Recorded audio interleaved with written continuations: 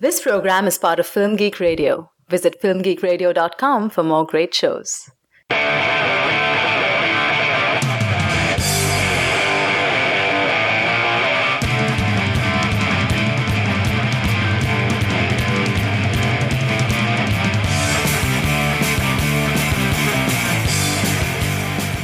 Hey movie addicts, welcome to Cinema Fix, your stop for the purest, highest quality movie reviews on the block. I'm Andrew Johnson, and I'm joined today by my fellow dealer, Monica Castillo. Hello, Andrew. Monica, we're back. Oh my gosh, it's been so long. I miss you. I know, it's been crazy. How's your life? Life is different. I'm no longer in Boston. I'm now in New York, whatever that means, to people listening. But yeah, so maybe it's a few degrees warmer outside for me. Yes. My life is good. I went to visit you in New York City, and you can tell we're both extremely busy people by the fact that I was there with you for a few days, and we didn't have time to podcast. No podcast was had. Nope, we kept saying, oh yeah, we're going to podcast. Yeah, it's going to happen. And then it never happened. To be fair, it was for my birthday, so in the spirit of enjoying things and not working. Yeah. That was good, maybe. That's pretty much been the story of Cinema Fix for the past couple months. So for those of you that don't know, yes, we are aware that we have been off the air for a few months. I got a job back in February teaching high school English, which rapidly consumed my life and was eating up 80 hours per week of my time. But it's the summer now, and we'd like to get in at least a couple more episodes of Cinema Fix before life potentially gets busy again. So what we're going to do today is we're going to have kind of our special summer comeback episode to celebrate our return. Also, by the way, I know I never posted part 2 of our 2013 awards episode. That is still sitting on my hard drive waiting to be edited. So maybe I'll have time to edit that and release that 6 months after the fact. Maybe not. If anyone out there would like to help us out and do some audio editing, let me know. I'm more than welcome to take on volunteers who want to help us edit the show, because it does take up a lot of time that we sometimes don't have. But we're back now. We're going to be talking about summer movies. Today we're just going to be talking about a few of the films that we missed being able to discuss in the first half of this summer. Monica, you're going to talk about Maleficent, then I'm going to talk a little bit about Edge of Tomorrow, and then we're both going to talk about 22 Jump Street, X-Men, Neighbors, and Snowpiercer, and we might throw in a few other general thoughts on some other films we caught after that, but that's mainly what's in the queue for today. And as always, we're going to try to stay spoiler-free, but with some of these, especially the ones we both saw, we might get into spoilers. We will try to warn you if that's going to happen. But let's get the ball rolling here. Monica, you saw Maleficent. I did not get a chance to see that. This is the one where Angelina Jolie plays the evil sorceress from Sleeping Beauty, and it's kind of like a remake/reboot of that whole Sleeping Beauty tale. What did you think of this film? I've heard mixed things about it. I will try not to sound like Charlton Copley when speaking about Maleficent, so fingers crossed. Okay. I actually thought it was really well made. Angelina Jolie rocks it, to say the least. That movie could have lived or died by her performance in this, and I think she does a really great job carrying the material. I thought overall it was more of a reimagining of the story, like just putting it on her side, what the motives for her were against putting the curse on Aurora and that Sleeping Beauty and all that kind of stuff.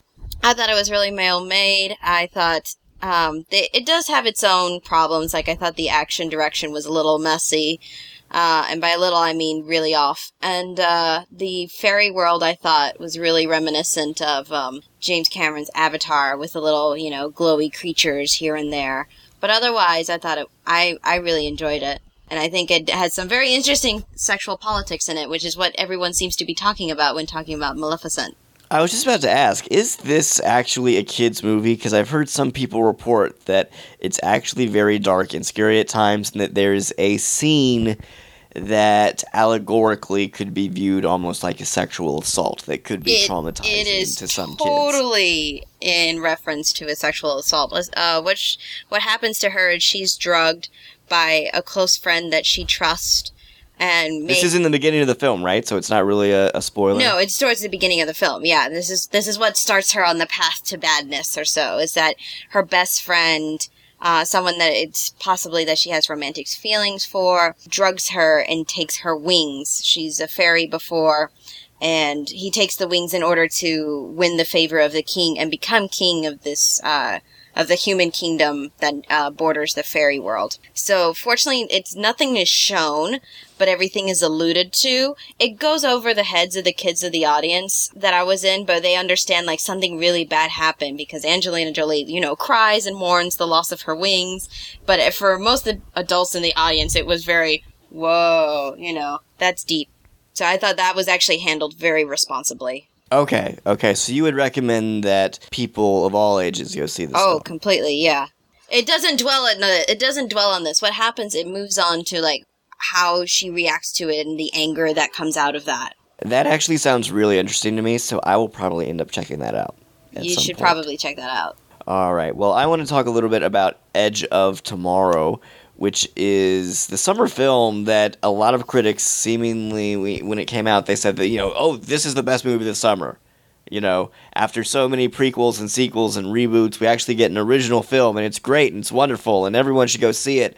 Hooray, originality in Hollywood is not dead. Oh, shame on you for not giving it a bigger box office. Edge Tomorrow's okay. It's alright. It's the movie in which Tom Cruise gets caught in like this time loop. He is a cowardly military official, basically the PR guy, who ends up getting sent to the front lines to fight this alien invasion and gets stuck in this time loop where he's living the same day over and over again and fighting this battle that they always lose over and over again. So he has to team up with Emily Blunt, who kind of knows what's going on with him, and together they have to try to win this big battle and defeat the alien threat. And it's not a bad movie. It's fun in some places. I think it's a really, really good idea. I think the last act is really messy. I think it's really kind of awful, given the potential of everything that came before it. And I like Doug Liman as a director. I will defend The Bourne Identity. I'll defend Mr. and Mrs. Smith, which I actually thought was a really, really fun film. I think he's a talented filmmaker, and he does some good things here in terms of craft, especially in this big battle that Tom Cruise has to keep fighting over and over. He does frame the action in some pretty cool ways most of the time. I was a little bit bothered by the way the movie presents violence, however, because it's this guy, he's fighting in a war, there's all this violence going on around him day after day after day, and I feel like because it's a PG-13 film, you never really get the sense of the weight of that and how that can just weigh on a guy psychologically to not only witness all of this carnage, but also be killed day after day after day. And the movie's drawn a lot of comparisons to Groundhog Day. And Groundhog Day, I actually think, does a pretty good job of exploring that. And it can also get away with a lot of black comedy. Also, Bill Murray. Because it is a comedy. Yeah, it's Bill Murray. Tom Cruise is not Bill Murray. Fact. He's not, but you know what? I like Tom Cruise. I know, he really totally like has Tom a Cruise. comedic side, so he's capable of it. He does. The problem is this movie is really not a comedy, but there are moments involving his death or involving violence that I feel like Lyman tries to play off as comedy, and it really didn't sit well with me. I was just kind of like, oh, why are you making a joke out of this? This is really terrible. And it's touching on things that most blockbuster films touch on nowadays, whether it's global annihilation or a 9/11 style event and wars and invasions that may or may not be warranted. And I just felt like, given how heavy and prescient a lot of these issues are, a lot of the comedy kind of took me out of it. So it's not a bad movie. It's just I don't think it's nearly as incredible as a lot of other critics seem to think it is. I'd say if you're in the mood to have a little bit of fun and watch Tom Cruise die over and over again, sure, go see it. You could do worse. Could do worse. There are worse. Yeah, why didn't you end up seeing Edge of Tomorrow? It just kind of got away from me. Mm-hmm. I've been mostly catching up on indie movies, so seeing stuff like Under the Skin and things like that. So a lot of the big blockbusters I've managed to miss. It's like the opposite of me. I haven't seen as many movies as I would have liked, but I've seen more mainstream blockbusters than I have indie stuff, and that kind of disappoints me a little bit. Yeah, and I will say for New York, I'm now officially spoiled with all the repertory programming that's going on here. Yeah, I know. That's so unfair. It really is. I'm jealous. Well, let's move on and talk about some movies that both of us have seen. First of all, I want to talk about X-Men Days of Future Past. I rewatched the first 3 X-Men movies and X-Men First Class in anticipation of this film. I noticed you missed the Wolverine ones. Yes, I wanted to rewatch the second Wolverine, but I just didn't have time. Mm-hmm. There's no way I will ever rewatch X-Men Origins Wolverine unless I'm being paid a significant amount of money to do so. Yeah. But yeah, I rewatched all the other films, and I kind of liked it. What did you think? Really? This last one? Yeah. I kind of like First Class. I did not like Days of Future Past, and this is coming from a person who loves her time travel stories. So Edge of Tomorrow might be up my alley more than this. I just think they completely botched it. It doesn't move well. I got bored watching it, and then, it just seems like a greatest hits collection of, the mutants from the movies. So it brings back, yes, the first set of mutants you met in the original X-Men that Bryan Singer directed, and then all the new kids on the block that they brought in with First Class, and I don't know. I got bored. I can see how you could argue it has a few pacing issues, and it's definitely a flawed film. And you're right, they do try to cram in a few too many characters and a few too many things. The biggest problem that the film has, for me, is the framing device.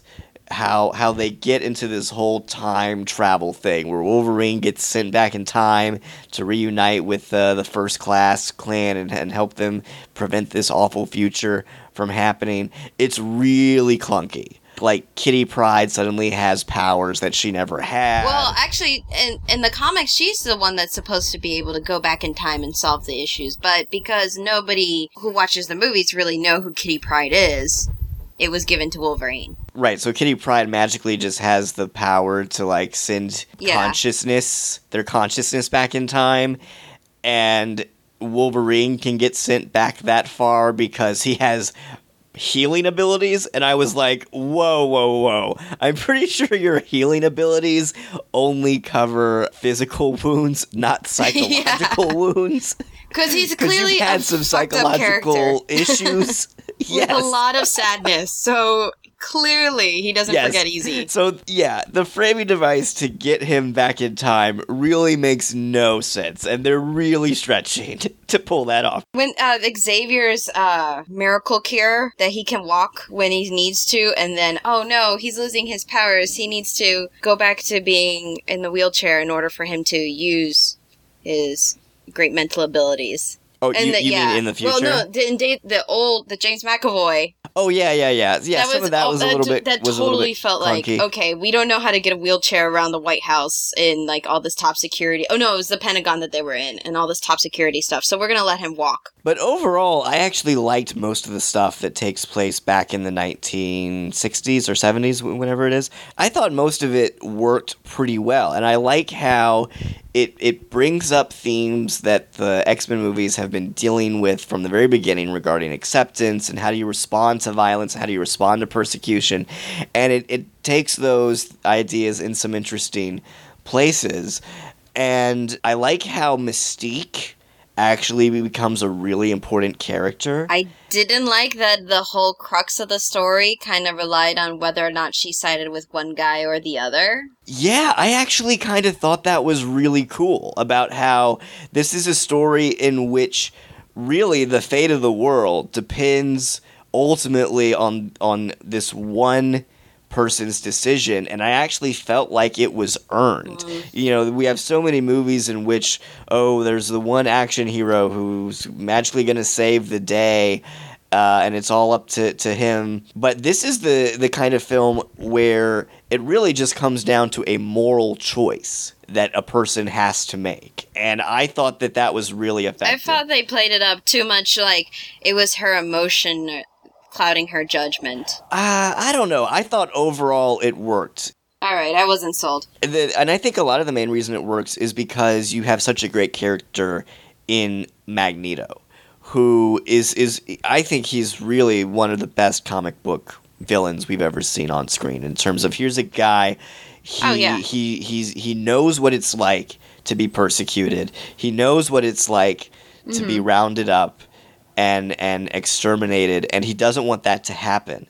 And he takes extreme measures to prevent that from happening. So he has good motives. And I always find that fascinating when characters have good motives they use to justify doing some pretty terrible things. The fact that he's also the only person who really accepts Mystique for who she is, I think really adds a lot of great character moments, and really, it really does make Mystique it puts her in a complicated situation. But I thought that worked better in First Class. Oh, see, I don't think so. Like, First Class I liked overall. I think First Class works much better as an exploration of Magneto. I think Days of Future Past works much better as an exploration of Mystique. And also, there's a really great set piece. One of my absolute favorite scenes of any film this year involving a new character named Quicksilver. Which, just a really incredible scene involving this new character. So much fun. There's a lot of great comedy in this movie. And I was disappointed that after this really big set piece involving Quicksilver, that character just kind of disappears. Yeah.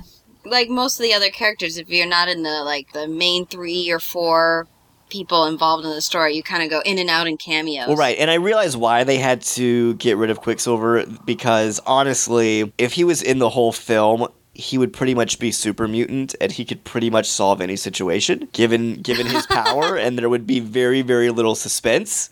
So I understand that once they introduced him, they kind of had to, write him out. But I was disappointed, because the set piece that he is in is really, really cool scene. Yeah. But yeah, overall, I liked it. I think overall it's probably a bigger success than First Class. It's flawed, yes, but I had a lot of fun with it. I thought it could have done better. Sure, probably could have done better, but, this is the X-Men series we're talking about. It has hits and misses, and overall I'd say Days of Future Past was a hit. All right. Well, let's talk about Neighbors. This is a comedy starring Seth Rogen and Zac Efron that everyone's been raving about. This is about a couple in their 30s. They've got a baby. They've kind of lost their passion for life, and then they feel like the good old days of partying and having fun are behind them. And a fraternity moves in next door, led by Zac Efron and Dave Franco. And this little war starts between the fraternity and this couple. What did you think of Neighbors?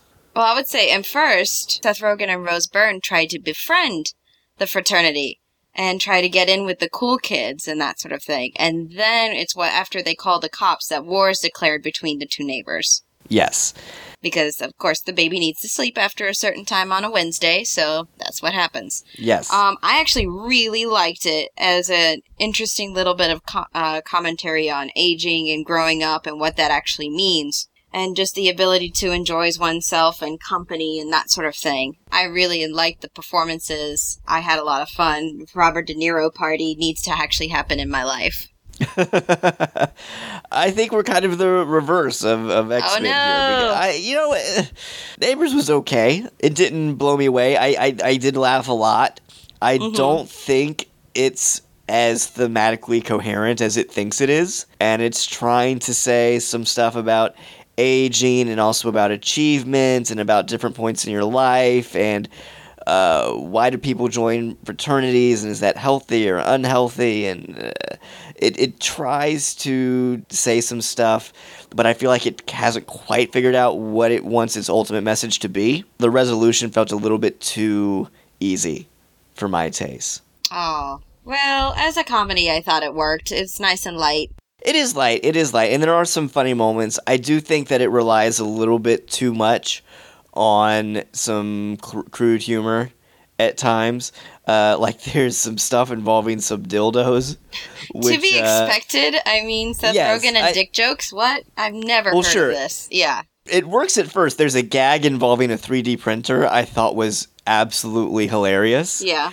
And then they just kind of weird into the ground. I was like, all right, guys. Yeah, that tends to be the form of comedy that happens a lot nowadays. Yeah, and I like how there's kind of this bromance thing going on between Zac Efron and Dave Franco. Yeah, no, I thought that was cute. Yeah, some of that I thought worked really well.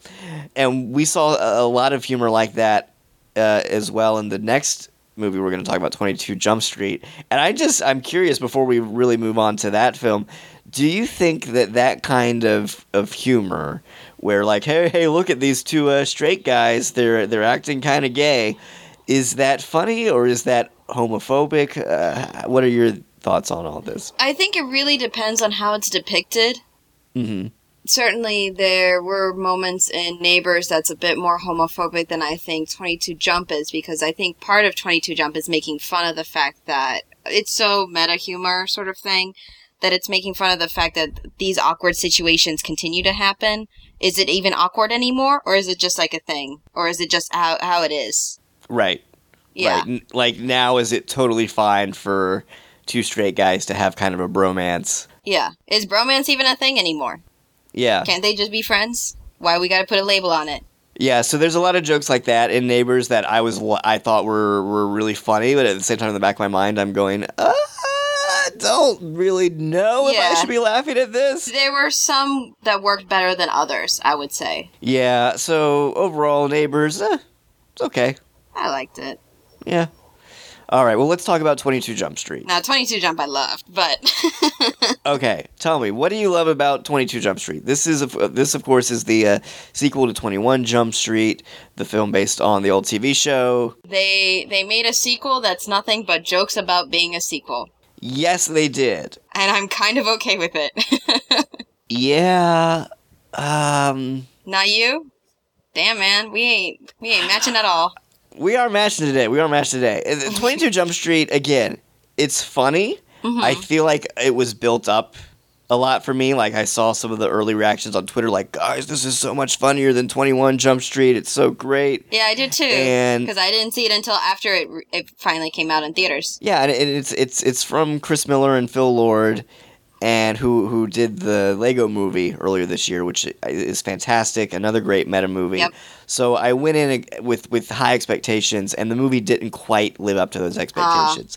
I think part of the problem is, as you said, it's so aware that it's a sequel, and it's so aware that it's repeating a lot of the exact same gags from the first movie, that I think that's a problem. Like, that eventually it felt like that was the only joke the film was making, and it got kind of redundant, and I kind of felt like, okay guys, I'm glad you're acknowledging that you're just, like a lot of sequels, recycling the same old stuff, but that doesn't change the fact that you're recycling the same old stuff, and it's not as fresh the second time I around. guess I appreciated the fact that they took it all the way to the end. Like, it wasn't just, haha, this is a sequel, and then they picked it back up with the credit sequence. Like, I liked it that it was consistently like, really, you didn't learn from the first time? That sort of thing. And the closing credit sequence is hilarious.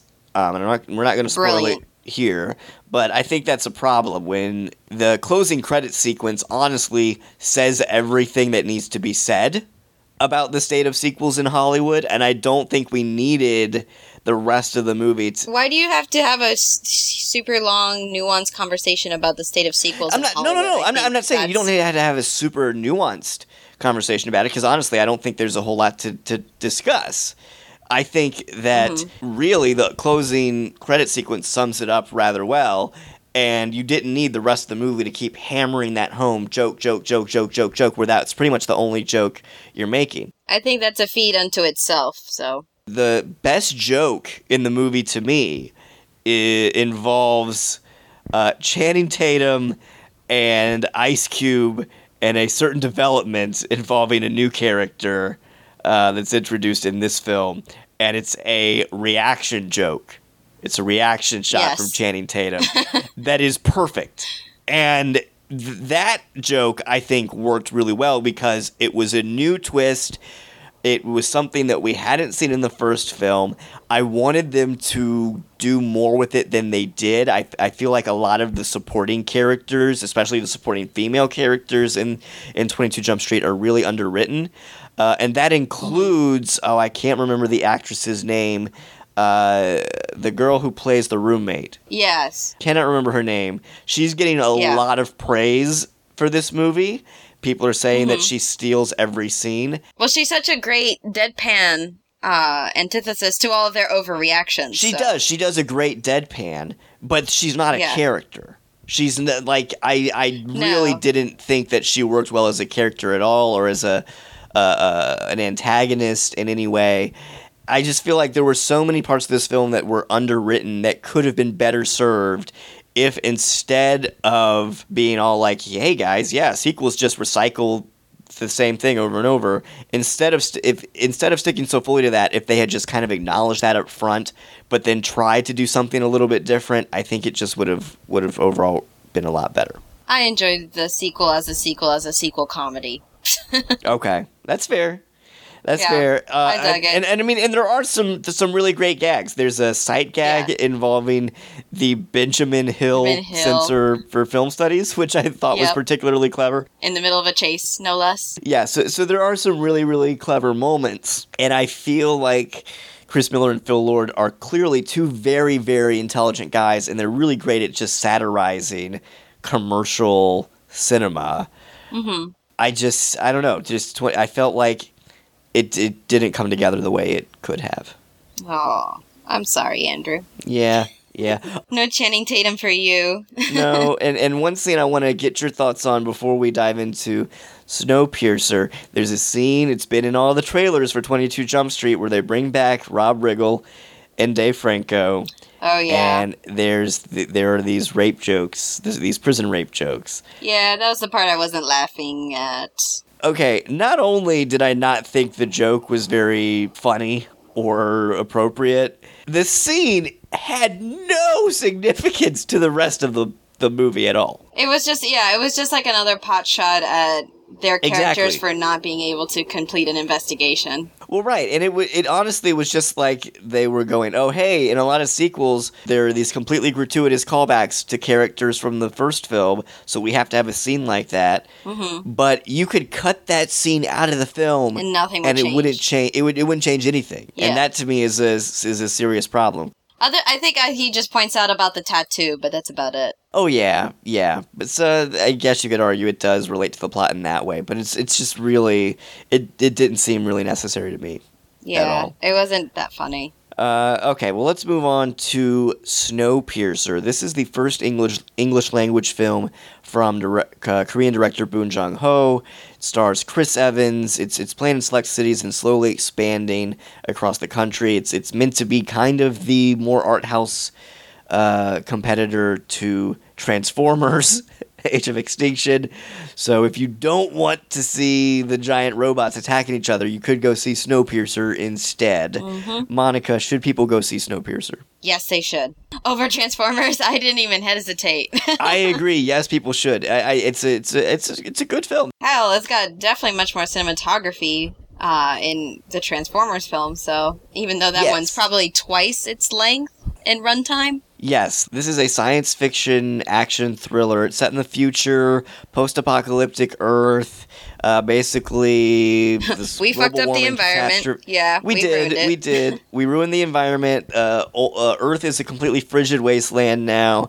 Everybody is extinct except for the few hundred or so people that are on this train, which serves like an arc. Yes, it's like an arc. All the survivors of humanity are on this train that goes in a continuous loop and never stops running. and the train's kind of divided up into a class system where all the rich people are at the front, all the poor people are at the back, and Chris Evans decides to stage a revolt and take the front of the train. And so it's about this freedom fighter and this revolt that happens. I think this is a really, really cool idea. I think it's really well shot, really well done. It's not a perfect film. It's certainly not subtle about a lot of what it's talking about. But, if you had to if you had to see a Marxist or post-Marxist parable about a class revolt and the system and all that in a sci-fi setting, I would much rather see Snowpiercer again than Elysium. I think Snowpiercer just gets Much a lot better, of things yeah. really right. The action is intense. The characters are fairly well drawn out and interesting. I really liked this film overall. No, I really enjoyed this film. I had not seen any of the director's previous work, so this was my first intro, and I'm completely enamored with his style. I'm looking forward to exploring more of his stuff, like The Host, which I've been told I should go see immediately. Yeah, The Host is fun. Snowpiercer, I think, might actually be my favorite of his films that I've seen. Mother is pretty good. Memories of Murder is also pretty good. But yeah, Snowpiercer I just thought was a really, really cool movie. And it's the kind of movie, again, it's not subtle about its themes, and it's really a theme-driven film. This is very much a movie about, yes, it's an allegory for capitalism and society and all that. And so that you can tell that drove a lot of the decisions when they were making the film. Like, I was talking to some friends after I saw it, and they were kind of nitpicking, oh, well, why would life on the train be set up this way? And why would there be this? And why is this car this way? That just doesn't make a lot of sense, and it's not practical. And you just kind of have to suspend your disbelief and not nitpick stuff like that, because it's a theme-driven movie. It's trying to make a point. It's kind of the beauty of sci-fi, guys. Like, why on earth would you keep a train running for years, burning all that fossil fuel or coal or whatever it's running on that could instead be used for the community? Right. Just go with it. It's a sci-fi fable, and you just have to keep that in mind. You can't nitpick it. I had to keep, just telling my friends, you guys, it's a metaphor. You guys, it's a metaphor. It's just stop nitpicking the details. It really is a theme-driven movie, and I think that's why it works really well. The ending, I think, is there's different ways you can read it. I think overall it's a pretty successful and progressive ending. And the final shot, I think, is pretty perfect. I think the ending's very much in giving towards a conflict theorist, if we're going to go sociology on this. Oh, sure. Start absolutely. over. Get rid of everything. Yes, it's very much about how, there's this system, it's always running. How do we live without the system? Can we live without the system, even if though the system might be terrible? Or is this really the best thing to run things? And the final shot, I think, is making a pretty clear statement, but also could be somewhat ambiguous depending on how you read it. Mm-hmm. And overall, I really enjoyed the film. Chris Evans, I think, is great. It's nice to see Captain America get a little dirty. Yeah, hell of a soliloquy he did. Yeah, and that was another scene that a lot of my friends didn't really like. There's a scene where he has this big monologue and delivers a lot of his own backstory. I thought it was great, and I thought he did a great job in that moment. Agreed. There are a lot of scenes like that, actually. I was thinking about it, and as much as the first 2/3 of this film is just nonstop action, just constantly ramping up the stakes, going from one car to the next, the last act of this movie, there is a lot of talking, and I appreciated that. I did too. Yeah, it's kind of like, hey guys, let's talk about what's been going on. Let's think about this, yeah. And actually, it's nice to fill in, because you start feeling out the world a little bit from the backside of the train, and as it goes through, it's like, oh, what are the real implications of what people did here? Right. And there are, like I said, it's not subtle at all. Like, there's a point where a character in the film actually says, the train is the world, and the people on it are humanity. And I'm like, yes, we get it. Yes, we understand that this is a... But then they're your friends that are trying to tear it apart, so... Yeah, maybe we get it needs to be those characters there saying, hey guys, by the way, this is the worldview right now, just go with it. Yeah. But yeah, overall, I liked Snowpiercer a lot. There's a good chance it could end up on my top 10 at the end of the year. Mine too. Really enjoyed it. All right. Well, before we sign off here, Monica, any other films you've seen over the past couple months that you just want to quickly mention as being good, bad, worth checking out, not worth checking out? Ooh. Well, we were originally going to do that long ago podcast on Only Lovers Left Alive, and I still want to give a shout out to that, because that's probably my number one movie of the year so far, in the top 10s that I've turned in. And I really enjoyed Under the Skin as well.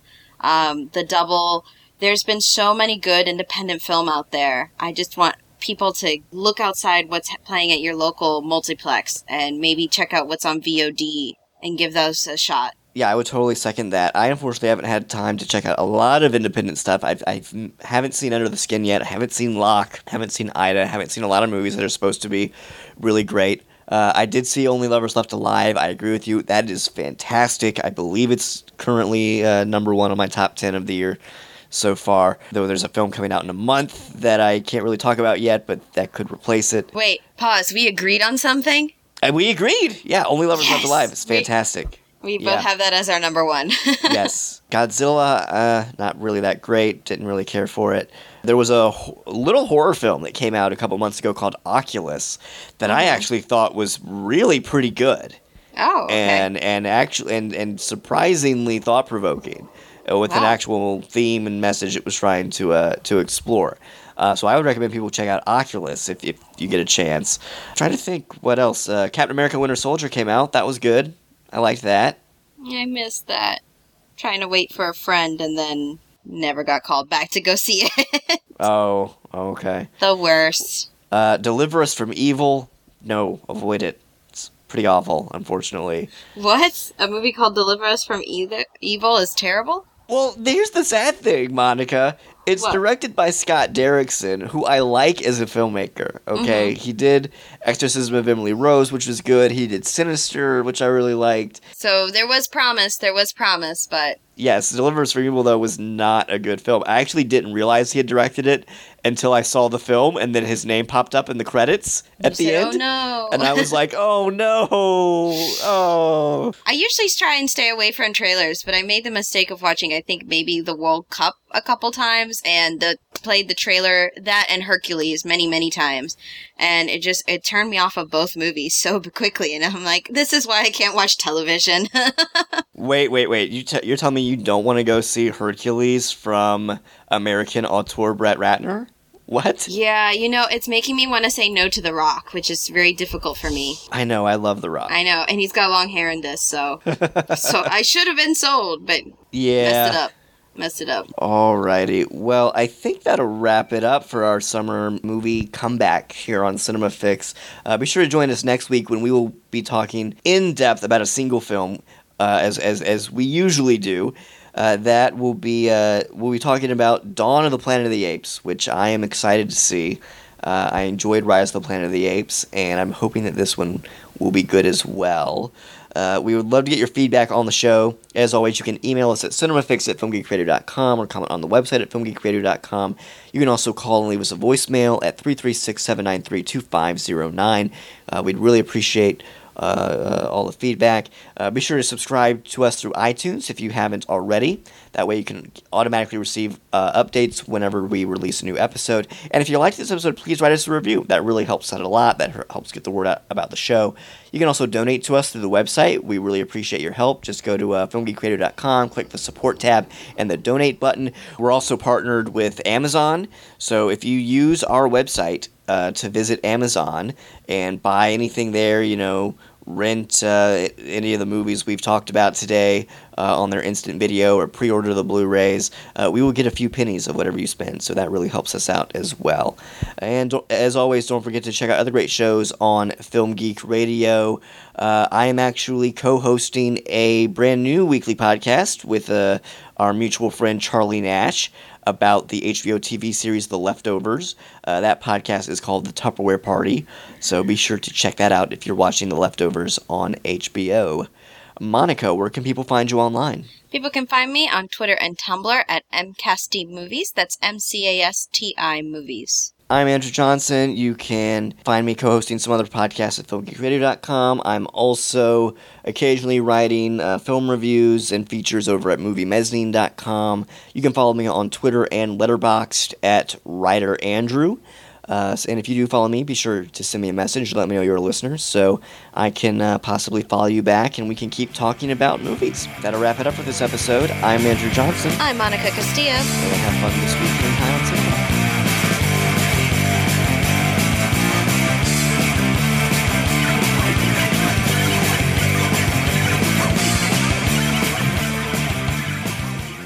This has been a Film Geek Radio production. Film Geek Radio.